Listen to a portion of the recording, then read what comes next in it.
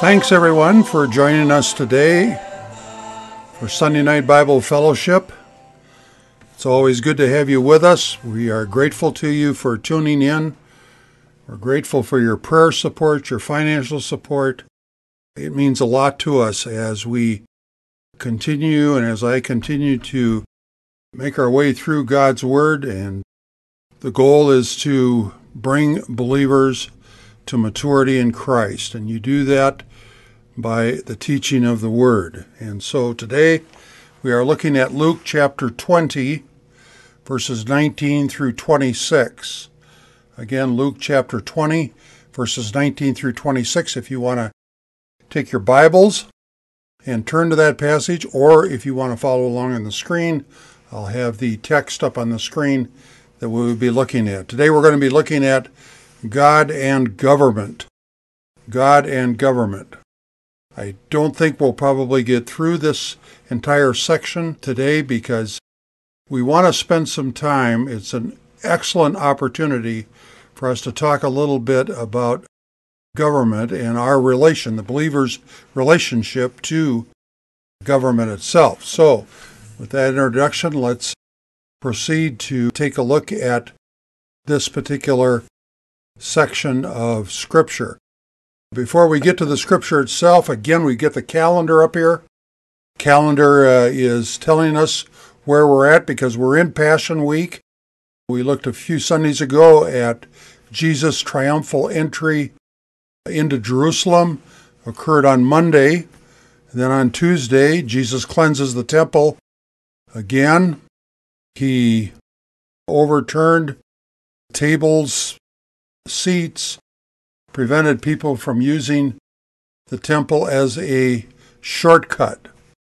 Then we get to Wednesday, and a lot of things are happening on this day. Jesus teaches all day in the temple grounds. The Jewish leaders officially challenge Christ's authority.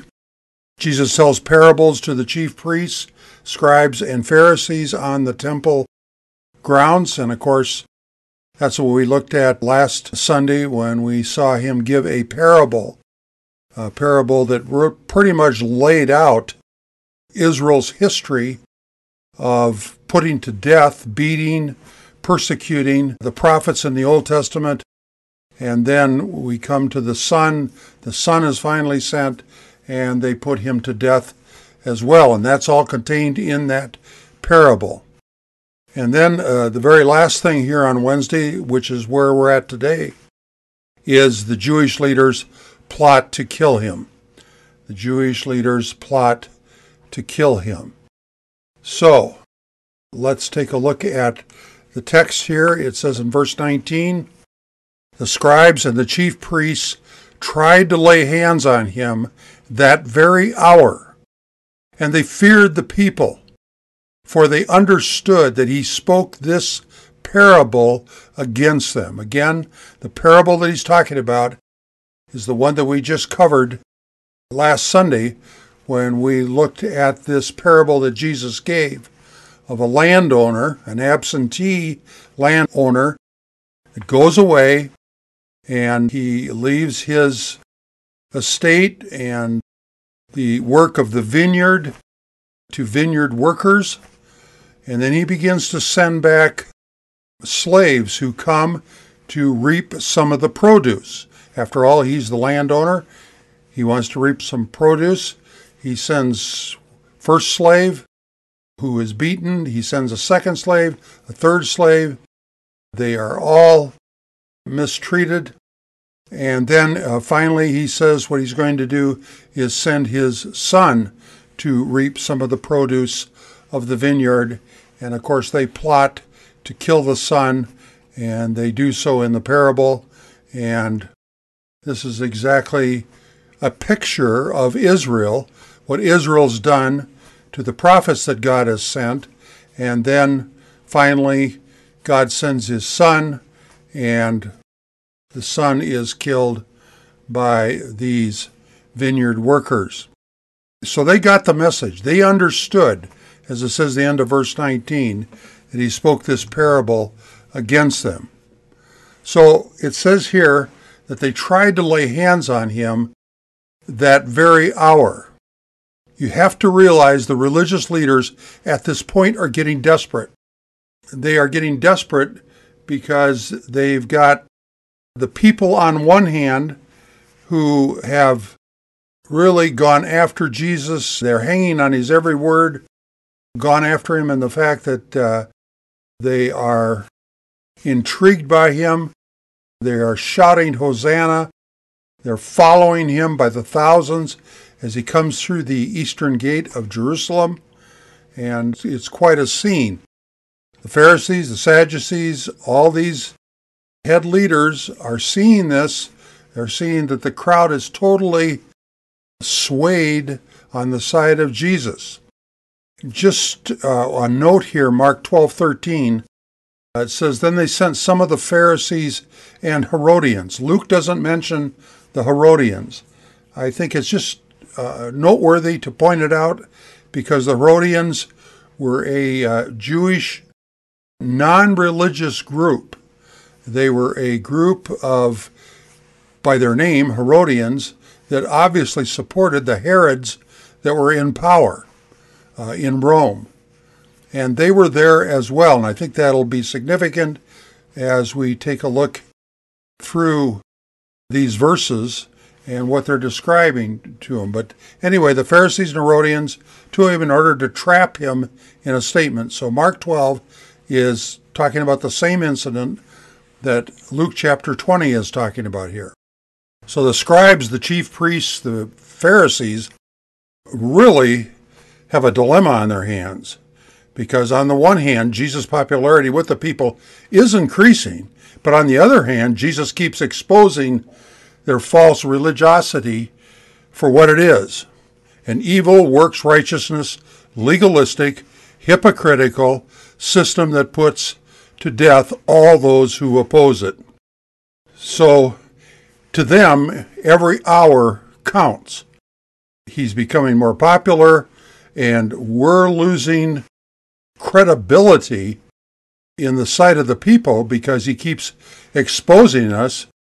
Religiosity, religious pretending that we're putting forth, Jesus is exposing it before the people. So this isn't going well. We need to find a way, put him away, take him out. They wanted to arrest Jesus, and they wanted him now. All right? Verse 20. So they watched him and sent spies who pretended to be righteous in order that they might catch him in some statement so that they could deliver him to the rule and the authority of the governor. All right, so here what we're going to see is a 5-step, in this verse, a 5-step diabolical plan. All right, what's the first thing? It says here, so they watched him. So their plan was, let's watch Jesus. Now this isn't new. This isn't something different that they're doing. They've done this before. Luke 6 verse 7, chapter 6 verse 7 says the scribes and the Pharisees were watching him closely to see if he healed on the Sabbath. Luke 14:1, it happened that when he went into the house of one of the leaders of the Pharisees on the Sabbath to eat bread, they watching him closely. I mean, they've got their eyes on Jesus because they're trying to find some way to trip him up, to find something that they can accuse him of and to get rid of him. So the first thing, we're going to watch Jesus. Number 2, we're going to send spies, it says here. So they watched him, they sent spies. And they picked out individuals who they would send in there as spies. Number 3, who pretended to be righteous. Well, that shouldn't have been too hard for the Pharisees, the Sadducees, and the chief priests, and all the rest of these religious people to pretend to be righteous. They do that every day. That's what religion is.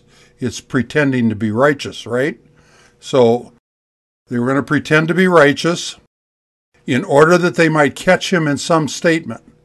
So the 4th point of their plan is to catch him saying that which would condemn him. And then 5th, so they could deliver him to the rule and the authority of the governor. So the fifth and final part of their plan is to arrest and deliver Jesus over to Pilate. Got to remember, Passover is taking place in Jerusalem at this time. Pilate would have come into Jerusalem just to oversee the whole thing, make sure nothing gets out of control, nothing gets out of hand, that everything is going as normal. So Pilate would be there, being sent by the Roman government to be there to oversee things. So this was their whole goal. Their goal was to get Jesus arrested and before Pilate. Once that happened, they felt they were home free. So to do this, they have to show Jesus to be a rebel, an insurrectionist against Rome. Once that happens, it's game, set, match. It's over. Game, set, match. It's over. They've got him. Well, it's going to happen, but it's not going to happen yet for a couple more days. It's not going to happen at this time. Verse 21. So they questioned him, saying, Teacher, we know that you speak and teach correctly, and you are not partial to any, but teach the way of God in truth. So notice here how they butter up, they cajole, they kowtow to Jesus, so to speak. They use flattery. Flattery is insincere praise to achieve selfish ambitions. And so what do they say? First of all, they call him teacher. Next, we know that you speak and teach correctly. Okay, did they really believe these things? No. And you are not partial to any. They did not believe that. But teach the way of God in truth. Can't you just hear them just trying to butter up to Jesus as much as they possibly could in order to get him to fall into this trap? On the next slide, someone has said this, making a differentiation between gossip and flattery. Quote, gossip involves saying behind a person's back what you would never say to his face. Flattery, which is just the opposite, is saying to a person's face what you would never say behind his back. End quote. So, this is their strategy. The strategy is, we'll use flattery, we'll get Jesus on our side, he'll think, oh, these are just some innocent people, we'll pop this question, he'll answer it incorrectly, and as a result, he'll be arrested, and we'll have him. So none of the leaders who gave these three compliments in verse 21 believed them. The whole thing was a pack of lies. Every bit of it was. So now they come up with their gotcha question, right? They've been thinking about the gotcha type of question. And it involves taxes. So verse 22 says, is it lawful for us to pay taxes to Caesar or not?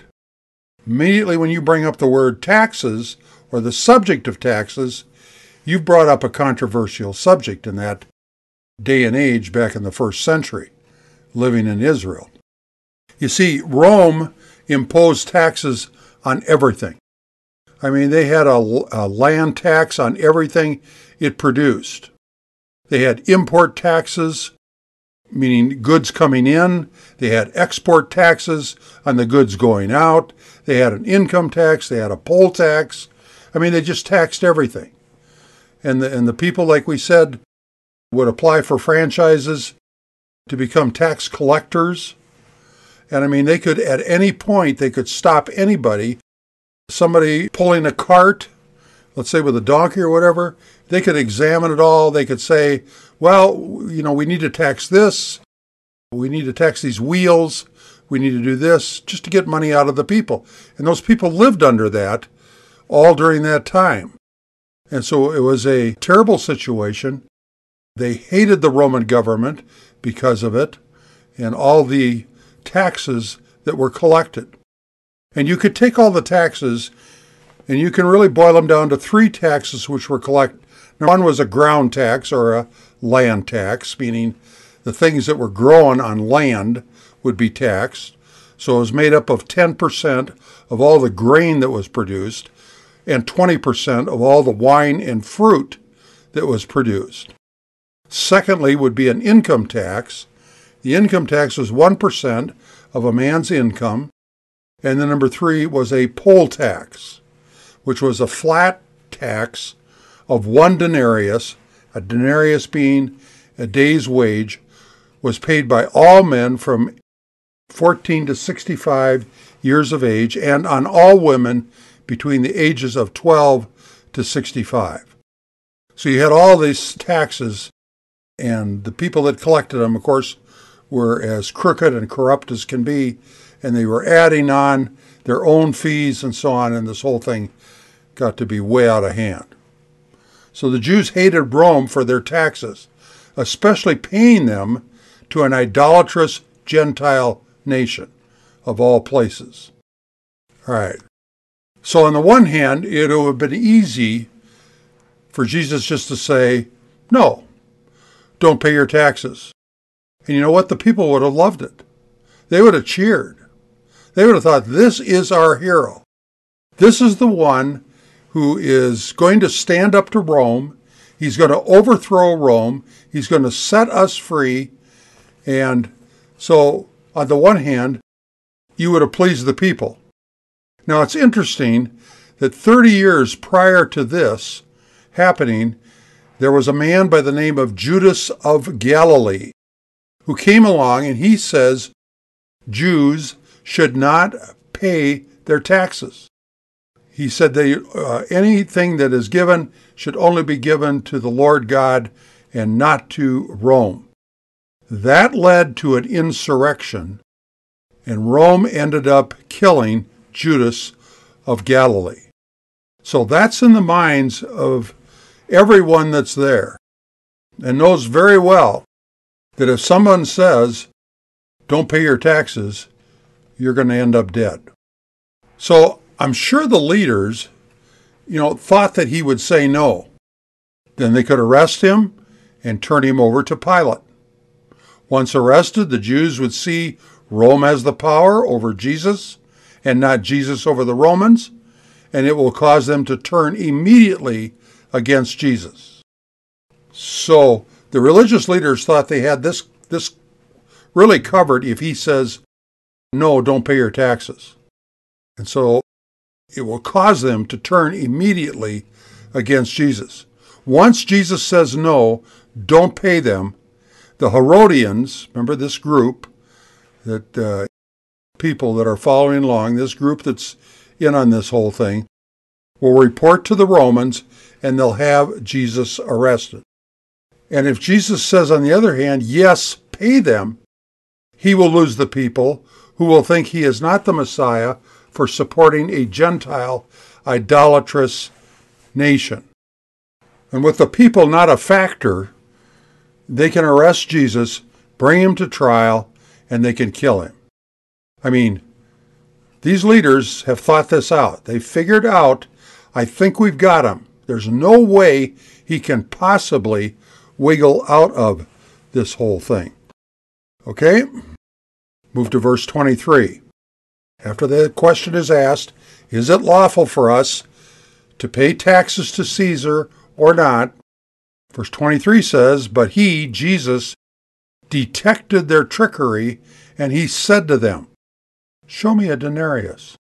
Whose likeness and inscription does it have? And they said, Caesar's. All right, let's stop right there a minute. Verse 23 says, but he detected their trickery and said to them. In the Gospel of Mark, it says, knowing their hypocrisy. In Matthew, it says, perceived their malice. And in Luke, it says, perceived their trickery. So you got hypocrisy, you got malice, and you got trickery. Gives us a pretty good idea of what Jesus was detecting about them. It says here, show me a denarius. Again, we've talked about a denarius being a day's wage. might have had a hard time, by the way, coming up with that coin in that crowd of Jewish people, because Jewish people did not use Roman coin or currency. They had their own coins. They would never be caught dead with a coin that had an inscription on it or an image on it of a Caesar. They felt that was idolatry. They wouldn't do it. So somebody had to come up with a denarius, and obviously they did. And so it says, show me a denarius. And Jesus then says, whose likeness and inscription does it have? And they said, Caesar's. So Caesar's, the guys themselves that ran Rome, they had their image on the coins during their reign. So in other words, once you took office, you had coins printed. It had your image on it, and that's what all of Rome was to use, was that coin, which had the image of the Caesar on it. These guys had big egos, and they made it known in a lot of different ways, and one way was to put their image on the coin itself. Again, like I said, Jews didn't carry them because it was a sign of idolatry, that they were carrying an image in their pocket that was an idol to the Roman people. So the religious leaders now think they've got him. Once he says, show me a denarius, whose likeness and inscription does it have? And they said Caesar's. They were thinking, we've got him. He's referring to the coin. He's referring to the image that's on the coin. He is going to say that you need to pay your taxes because look at who's on the coin. So they think he's going right down that path. He's going right down the path of idolatry, and he'll end up saying no. But in a shocking turnaround, Jesus says this question is not an either or, but a and also. What they're trying to do is they're trying to pit these two things against each other. Caesar and God. Government and God. And who are you going to follow? And Jesus is saying you don't have to make that choice because you need to support both of them. So he says in verse 25, then render to Caesar the things that are Caesar's, and to God the things that are God's. So this is a shocking turnaround. This is not something that they expected when Jesus is going to say, hey, both of them need to be supported. So in other words, give to Caesar what is his and give to God what is his. Do them both. Both are important. So what is Jesus saying here? Well, number one, the believer lives in two worlds. The believer lives in two different worlds because Jesus is saying you need to support both of these. Okay, so what are we talking about? We're talking about two worlds. Well, here's a quote from John MacArthur that I think is helpful because he not only talks about the two worlds, but he talks about our relationship to government and even to America itself. John says, quote, we live in two worlds. We're citizens of this temporal world and a human government, while at the same time citizens of the kingdom of God under the rule of God himself and Christ. The church is not to take over civil government. The church is not to rebel against civil government. The church is not to become the critic of civil government, neither by war, by civil disobedience, or by political power are we supposed to control civil government. This is not a sacral society. This is not a theocratic kingdom. America is not, neither is any other earthly nation, end quote. So the point is that we do function and we do live in two different worlds. And we've got a temporal world and we've got an eternal world. And each one has its place in our lives. All right, now let's take a look at, Jesus is saying we live in two worlds. Number two, they are citizens of an earthly kingdom and they are citizens of a heavenly kingdom. They have dual citizenship. You remember Paul says in Philippians that our citizenship is in heaven. Okay, so we know we've got a heavenly citizenship. Going along with that, here's John chapter 18, verse 36, where Jesus answered and he says, "My kingdom is not of this world. If my kingdom were of this world, then my servants would be fighting so that I would not be handed over to the Jews. But as it is, my kingdom is not of this realm." Jesus wants us to understand that there are two kingdoms. There is a heavenly kingdom, the kingdom of God, and there is an earthly kingdom. And Jesus is saying the eternal kingdom of God is not of this world. It is different from this world. If it was the same thing as this world, then my servants would be fighting. We'd be taking up arms. And I wouldn't be handed over to the Jews. But as it is, he says, my kingdom is not of this realm. So number 3 then, I have an obligation to my earthly kingdom. I have an obligation to my earthly kingdom. Few points underneath that. All nations, all governments are established by God.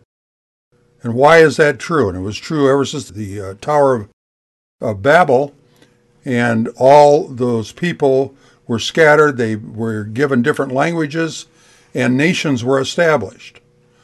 Why did God do that? Well, it provides a check and balance.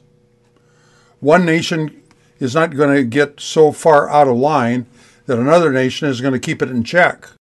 So therefore, it provides stability in the world. It provides for the welfare of this world by having a diversity of nations. Another thing is, every government provides for its people, in some measure, protection, material resources, food, order, so that it does not turn into anarchy and chaos. None of us have ever lived in a nation or lived on this earth without a government over us. We don't know what that's like, but we can pretty much assume it would be nothing but chaos and anarchy, and it would destroy itself very quickly. So therefore, even the worst government here on earth is better than no government at all. Keep that in mind. As much as you might dislike what goes on in Russia or communist China or Argentina, Venezuela, wherever in this world, Iran, Iraq, and so on, it's better to have those governments than no government at all. We'll talk a little bit more about that as we go along. Okay.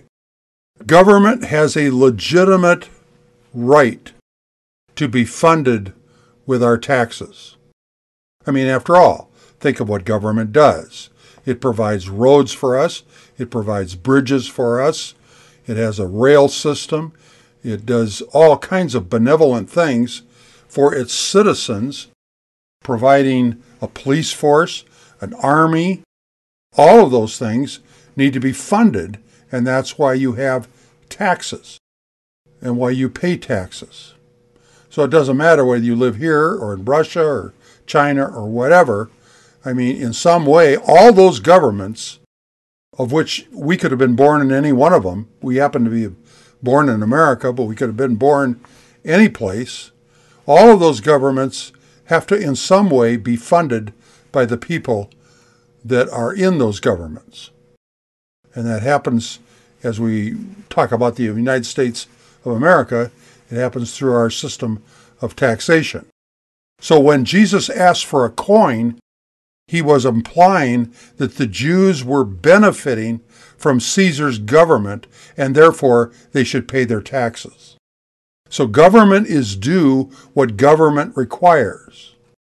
What does it require? Our obedience to its laws, that we pay our taxes, that we model by our behavior citizens who respect, honor, and are in submission to the leaders and policies established for the good of its people. Now realize, no government is perfect. All governments are pagan. All are run by sinners.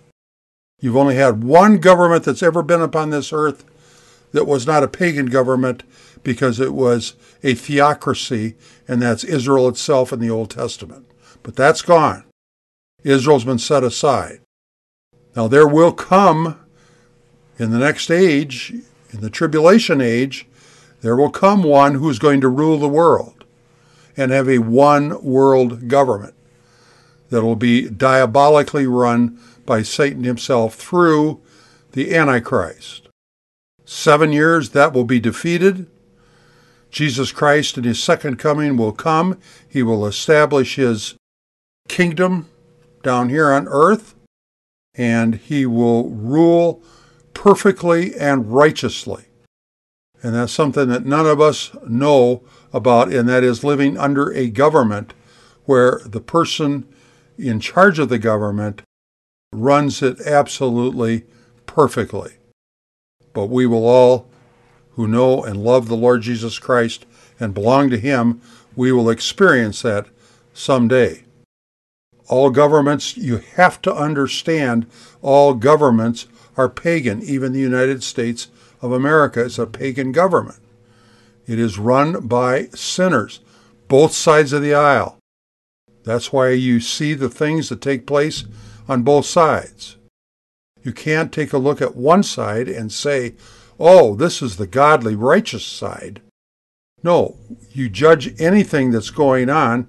When you go into a voting booth and you cast a vote, you vote for the side that is abiding by the moral law that is written upon their heart. And the closest thing that you can see to the principles in the Bible. And that's how you cast your vote when you vote. And as this society continues to go down and down and down, it becomes more and more difficult to go into the voting booth and to vote. But we do the best we can because we have that privilege living in this country. You live other places where there's not election or the elections are a sham, your vote doesn't make any difference. That's a different story. And you don't cast a vote that's going to make any difference. We have that responsibility, that privilege here. We need to take advantage of it. God is due all that we are. God is due all that we are. Our lives, our worship, our love, our adoration, and our praise. He is due our time, our financial and material resources. So when we say here, render unto Caesar the things that are Caesar's, and to God the things that are God's, when we talk about the things that are God's, it's everything. We belong to him. Soul, mind, body, our strength, everything we have is pointed to him. He owns us. So the coin that Jesus is asking for bore the image of Caesar, and therefore Caesar was due what belonged to Caesar. However, we bear the image of God, don't we? Meaning God owns us, all that we are and all that we have. So God requires much more than what the government does. God requires all of us and everything that we have. I want you to note here that all issues of government are spiritual issues and not political. You'll notice that they put this question to Jesus, and it deals with the government. But Jesus never just sees things from a political or governmental viewpoint. He always sees everything as spiritual. And that needs to be true of us. We need to see all things that take place in government or on the political stage, politicians, we need to see those things through the lens of the Bible. We need to evaluate those things. We need to take a look at all of Congress and evaluate all of Congress through what the Bible says. So Jesus sees this, as he always does, from a spiritual perspective. Why? Because politics never solved anything, particularly for eternity. It may solve some temporal problems. It may. But if you're talking about anything that's going to have any lasting value, then you have to be taking a look at the spiritual aspect of it, and that only God invading a life or lives or a nation can change that nation, not politics. When we talk about a coin, next slide, here's a sample of a coin. You'll see it here. You'll see the image on the coin, which would be a Herod or a Caesar. So it could be Tiberius Caesar, for instance, on there. And that's why the Jews objected to it. They would not carry that coin around because of that. Next slide, again, you'll see on the left a picture. This would be the front side of the coin. It would have a picture again of the Caesar. And then on the back side would be an inscription that would describe something about the government or the Caesar himself. I'm going to go ahead and I'm going to see if I can finish this up, because I want you to see this and spend enough time taking a look at it. But I want to give you, and if I have to shut it down because it's going too long, I'll do that. I'll stop it. But I want to give you a biblical view of government and its leadership from 5 scriptures. And these are really super important. We're in a year where we're going to have an election in November. It's already starting to heat up, as it always does. Seems like this year it's even more heated because of what's going on than normal. But how do we view leadership? How do we view, in this country, how do we view presidents that end up being elected into power? All right, let me run these by you. And you need to put these down or run them off.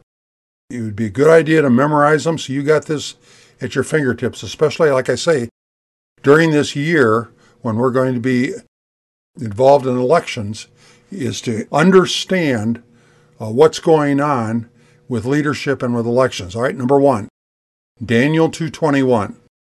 What does Daniel 2:21 says? It says, he removes kings and he establishes kings. Who does that? God does. So whether you take a look at past presidents that we've had, I don't care where you want to start at, Clinton, Obama, Bush's, right down to Trump, right down to Biden, every one, listen to me, every one of those individuals, of those presidents, were put in office by God. That's what it's saying here, Daniel 2:21. That means, and it's no surprise, God is sovereign over everything that goes on down here on this earth. He's the one that puts kings in office, establishes them, and he removes them from office. It's up to him how long he wants somebody in. You say, well, why would he put in a given individual that seems to do this and that and whatever? Well, that's his prerogative. That's up to him what he's trying to accomplish. I'm not God. I can't tell by looking at what is happening and who's in office and Congress and what goes on. I can't look at that and say, well, it shouldn't be that way. What's going on here? God can't be involved in this because look at who's in office. You can't say that. If you say that, you have a very, very shallow understanding of the sovereignty of God out of the Bible. And you really need to study it closely. We spent one Saturday, we had a Saturday Bible conference where I spoke and taught for 7 hours on the subject. It's a big, huge subject. And it covers these individuals that God is sovereign over. He's sovereign over the kings, and he removes them and he puts them in office to serve his purposes. Not my purposes, his purposes. Number 2, Proverbs 21:1. The king's heart is like channels of water in the hand of the Lord. He turns it wherever he wishes. So he not only puts the kings in power and removes them from power, but while they're in power, his heart, the king's will, is like channels of water in the hand of the Lord. He turns it wherever he wishes. So I can look at policies that are being enacted, things that come before Congress, Supreme Court, whatever it is, decisions that are made, and so on. The president that says certain things and whatever. And though I pray for those things, even though I look at them and I say, what was just enacted is not right, not biblical, not moral, whatever, I do understand that God is in charge of what comes out of the White House. God is in charge of what comes out of Congress. The king's heart is like channels of water in the hand of the Lord. He turns it wherever he wishes. And so he is determining what's coming out, and it's serving his purposes, whatever those purposes might be. It's like Romans 8:28 in the believer's life. God causes all things to work together for good to those who love God and those who are called according to his purpose. What are the all things? Well, they're good things, they're bad things, they may be evil things. He takes all of it, he works it all together for good. That's what he's doing in the world through governments, all different kinds of governments all around the world. He is taking those decisions, everything that they're doing, and he's working it all together, and in the end, it'll be that which will glorify him the most. You say, well, I don't particularly understand that. Well, just realize his ways are higher than our ways, his thoughts than our thoughts. All right, so once we've got it established that God is the one who puts kings into power, he puts prime ministers into power, he puts presidents into power, he puts dictators into power. That's Daniel 2:21. When they're in power, he is moving their hearts around like channels of water. He's turning them whichever way he wishes to accomplish what he wants to accomplish. Then that moves me to number 3, 1 Timothy 2:1-3. Paul says to Timothy, first of all then, I urge that entreaties and prayers and petitions and thanksgivings be made on behalf of all men. Notice, verse 2, for kings and all who are in authority, so that we may lead a tranquil and quiet life in all godliness and dignity. So what are we to do? Well, if I realize that God has put the kings in power, he's put the president in office, he's in the White House, I have an obligation, Scripture says, to pray for him. I pray for his salvation. I pray for the decisions that he's making. I pray for it, all things about the president, about the Congress, whatever. Kings and all who are in authority. Now, what am I praying? I'm praying that the decisions that are made will enable me, as a believer living in this nation, to lead a tranquil and quiet life in all godliness and dignity. And by the way, that's being written. Paul's writing that to Timothy, and who are they under? They're under Nero. And Nero is out to destroy Christians. Wicked, evil individual. And Paul says we need to pray for Nero. If Paul was here today, he would be saying we need to pray for President Biden. Whatever president you find yourself under, you have an obligation to pray for that individual. And we pray for them that the things that they enact, the things that they do, will enable us to lead a tranquil and quiet life. What does that mean? It means a life where I can go about my business of leading people to Christ, of discipling them, of bringing them to maturity in Christ. That's what I'm doing. That's what I'm called to do. That's what every believer is called to do. In all godliness and dignity, it says. That leads me to number 4. Number 4 is 1 Peter 2:17, where it tells me that I need to, what? Honor the king. Boy, there's a toughie. It's one thing to pray for our leaders, and then you say, what? I'm supposed to honor the king? Yeah, and it doesn't say, by the way, honor the office of the king. It says honor the king. Well, how can I honor the king?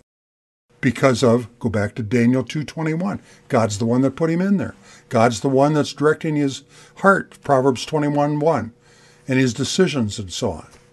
So therefore, I can step back and I can honor the king. I might not agree with what he's doing, the decisions he's making, the policies that are coming out of there. I might not do that. That's fine. But I do realize God has him in there for a purpose. And whatever that purpose is, that's up to God. I'm to be a model citizen. I'm not to sit and just continually, as I hear so many Christians do, they just trash talk the president, regardless who's in office. They're just continually putting him down and whatever. That's not God's will for you. God's will for you is that you honor whoever is in office because God is the one that's putting them in there. If you trash talk the president, you're trash talking God. You're saying, God, I don't believe that you put him in office. But the Bible tells us he did put him in office. So we are to honor the king. And lastly, we are to, number 5, we are to be in subjection to the government. And I'm going to stop right here because as you can see, this is a fairly long passage, 7 verses. I want to cover what's in there and then 1 Peter 2, 13 to 16. So we'll stop right here and we'll pick it back up again and further take a look at how do we view leadership, how do we view government. This passage has given us an excellent opportunity to, especially in this year of elections and so on, to get a really good biblical perspective on how do I view the presidency, how do I view elected officials, those who are in authority, whether it's the mayor of the town, the governor of the state, the police force, the military, whoever it is, the Supreme Court, whatever. I'm given specific instructions for that. So we want to take a look and we don't want to rush through this. We want to spend the time so that we understand this because we can not only help ourselves and calm ourselves down instead of wringing our hands over what's going on, and we can help others who may be having a difficult time trying to deal with the things that they see going on in our government, our leadership, in politics, and so on. Let's pray together. Father, we're thankful for this time that we have had to spend looking at this passage where we've got religious leaders that are trying to trap your son, but no one's ever going to trap your son. Your son laid out the truth and silenced those who were opposed to him. So we're thankful for these passages, these times that we take a look at the interaction between the religious leaders and Jesus himself. And we're thankful that this has given us an opportunity to spend some time taking a look at government and what government is all about in this leadership and how do we react to it and how do we view it, how do we see it. Because, Lord, we want to please you. We want to do your will. We want to be good model citizens that accept what's going on. We understand we have a place to pray for those who are in power. In our country, we have the privilege of being able to vote. There are certain times we can go and we can speak forth a word of righteousness in a situation, whether it be a caucus or wherever it might be, or just with individuals or standing talking to my neighbor across the fence. All different kinds of ways we can interact with people and say things and speak things from your word that shed light on how we feel about what's going on in government, in politics, whatever. So we're thankful for this time that we can just crystallize. We can just focus, bring it into clear focus. Your word is very clear. It doesn't leave any place where we can scratch our heads and say, well, I don't know what this is really teaching or whatever. No, it's very, very clear. And it's taught all the way through Scripture. We're hitting some key verses just so that we got some kind of a concise little outline in our hands that we can use. But we pray that you'll help us to understand this and to see it clearly. So, help us to think these things through now, apply them to our lives. For we pray this all in Jesus' name. and for His sake alone. Amen.